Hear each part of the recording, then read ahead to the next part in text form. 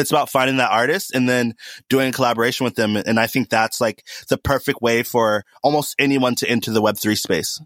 I completely agree, like 1,000%. I think too many mainstream artists overthink it. And I think the best way, like you said, to get a stamp of approval is to sort of lock arms with those who are already doing really well in the space. Because just like Web2 streaming is a completely different beast, the same thing applies to Web3 music, right? Like there's people who are doing really well in Web3 music that might not see the light of day in like across streaming platforms, for example, right? But they've built this like brand, they've built this virality, they've built a collector base, and they've generated like hundreds of thousands of primary and secondary sales combined that someone new entering the space that maybe has clout in the streaming side of things might need to sort of latch onto to kind of fit in with the quote unquote cool kids of the Web3 music scene, right? And I think you're absolutely right. And we have yet to see another mainstream artist sort of latch on to that strategy. I think mainly because there's ego involved, there's pride involved. But I guess what people don't understand that in crypto, it's like a level playing field. Like there are no rules. Like everybody's new here, right? And if you bring your clout and you try to use your clout, it will only get you so far in the traditional world if you try to apply it in crypto, right? Absolutely. And at some point, like authenticity is going to kind of like prevail, and people are going to see like whether you're here for like the short term or the long term. Despite what happened with crypto.com and your opinion around that, like Snoop continuously showed up over and over and over again, right? And came through with consistency. And even now introduced his third drop. And he's probably as mainstream as it can come, right? And now doing also stuff with Bored Ape Yacht Club and the whole... Yeah, he killed it. And he continues to kill it. He continues to reinvent himself, which is really, really impressive to see. Especially as you kind of like join more and more industries, whether it be from like brand deals to acting to now crypto to music to all these different sectors. Yeah, we can go all day on Snoop. I wanna talk to you about free NFTs because you brought that up during Snoop's drop, and I think it's a great segue because you sort of experimented with free NFTs. It's something that I'm very vocal about. I've written a lot about. I've been talking a lot about on the podcast. I'd love to get your perspective because I know you did a free NFT drop. You were the first artist, if I recall correctly, to do a free NFT drop on Sound.xyz. It did really well, and the secondaries are actually like really, really popping, and even like generated maybe like I don't know if more value than they would have in the primary sale. But yeah, I'll just shut up. What are your thoughts on free NFTs? Talk to me about that first drop that you did, and we can just start there. Yeah, so the free mint meta had just started, and David at Sound does a really good job of like hitting me up and asking me about like trends in the space. I remember at the time he was like, "What do you think about them?" He was like, "I think it could work for music," and I was like, "I'm interested to see because you lose out on the primary." And I think one of my actual complaints about music NFTs and especially music NFT pricing is that we price at the max that people are willing to pay. And that kind of flattens the music secondary market. So if you think about like the secondary market of music outside of sound, there isn't one, right? But the secondary market of art, there is. And I think that artists aren't pricing at the very edge of what people are willing to pay for something. And that's why. And so, I was just like, okay, let's try it. I was like, I got a song. Let's try it. Like that was literally the conversation. And I was fine being the guinea pig. And as I thought about it more and more, I thought, okay, cool.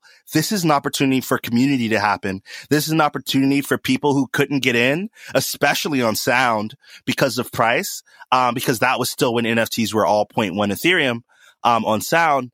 Then they have an opportunity here. I think it went super well. What one special story about that drop in specific is, the person who won the golden egg he was in NFTs for about 2 months. He won my golden egg and sold the golden egg for 0.7. So he got it for free, sold it for 0.75. Shouts out to Cooper. And, that 0.75 Ethereum was the money for him to fly from Germany to NFT NYC. I think it was his first time in America. He met me at the Wave World event and he was like, it was crazy. He met me at Wave World and he was like, dude, you're the whole reason I'm here. And I was like, oh, dude, I'm pumped you came to see me. Like, oh, I didn't realize that that's what happened. And, he was like, yeah, I sold your NFT that I had. And I was like, dude, I'm super pumped that you're able to make money from my work. And he was like, yeah. And so I'm here. And I was like, well, you can't see me since you sold my NFT. So I got him and all his friends NFTs, and they saw my Wave World set. And I didn't realize until like right before my set that he sold it to fly to America. And so like that story sits with me forever. It's definitely one of my like top Web3 stories. One of the greatest things that's happened to me, like as an artist in general. And, Wow. And so like that made me believe in free mints, because what happened was someone who didn't have the 0.1 ETH to buy my NFT got to create this really special experience, not only for him, but for me. Like, utility aside, like, this is a truly special experience that two real people experience together. I even said, like, one thing that's funny about me is, like, I've never smoked weed in my life. I have long dreadlocks. Everyone thinks I smoke weed, but I've never smoked in my life. And, I was like, look, if I ever go on tour in Germany, I'll come smoke weed with you. And he's like super pumped, and like, I'll probably end up smoking with him because like he'll remember, and like, I'll be like, okay, like this is my first time. So just laugh at me, I guess. So yeah.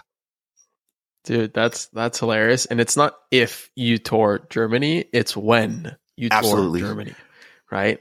I'm a big believer in manifesting things into reality. I think, like Dave, you sort of nailed it. Like, the whole point of my opinion, okay, maybe a hot take, but I think the whole point, or at least a big part of sort of having these mechanics and being being open to kind of like publicly selling your work and having secondary markets, is so that collectors who support you can have the opportunity to make a buck, right? Mm-hmm. And make some type of financial sort of I guess like profit and benefit that extends beyond just kind of enjoying you as a collector, or as a creator, excuse me. Now, I know people have controversial opinions, and like maybe some platform founders don't even want there to be secondary volume around music NFTs, because their whole bet is like this thing is designed to kind of reconnect fans and bring them closer together and sort of like bridge the gap of your biggest, most passionate listeners. But I think a lot of the fun comes when you're able to share and have experiences like that, and your fans are able to sort of like profit, right? And gain value beyond just like the music that they enjoy from you specifically, right? So I think you nailed the head, like being very cognizant of how you price your things and allowing the secondary market to kick in and sort of like consume some of that value as well and enjoy that value will just like play like so much in your benefit, right? Long term. So I love your perspective on that, and I couldn't agree more.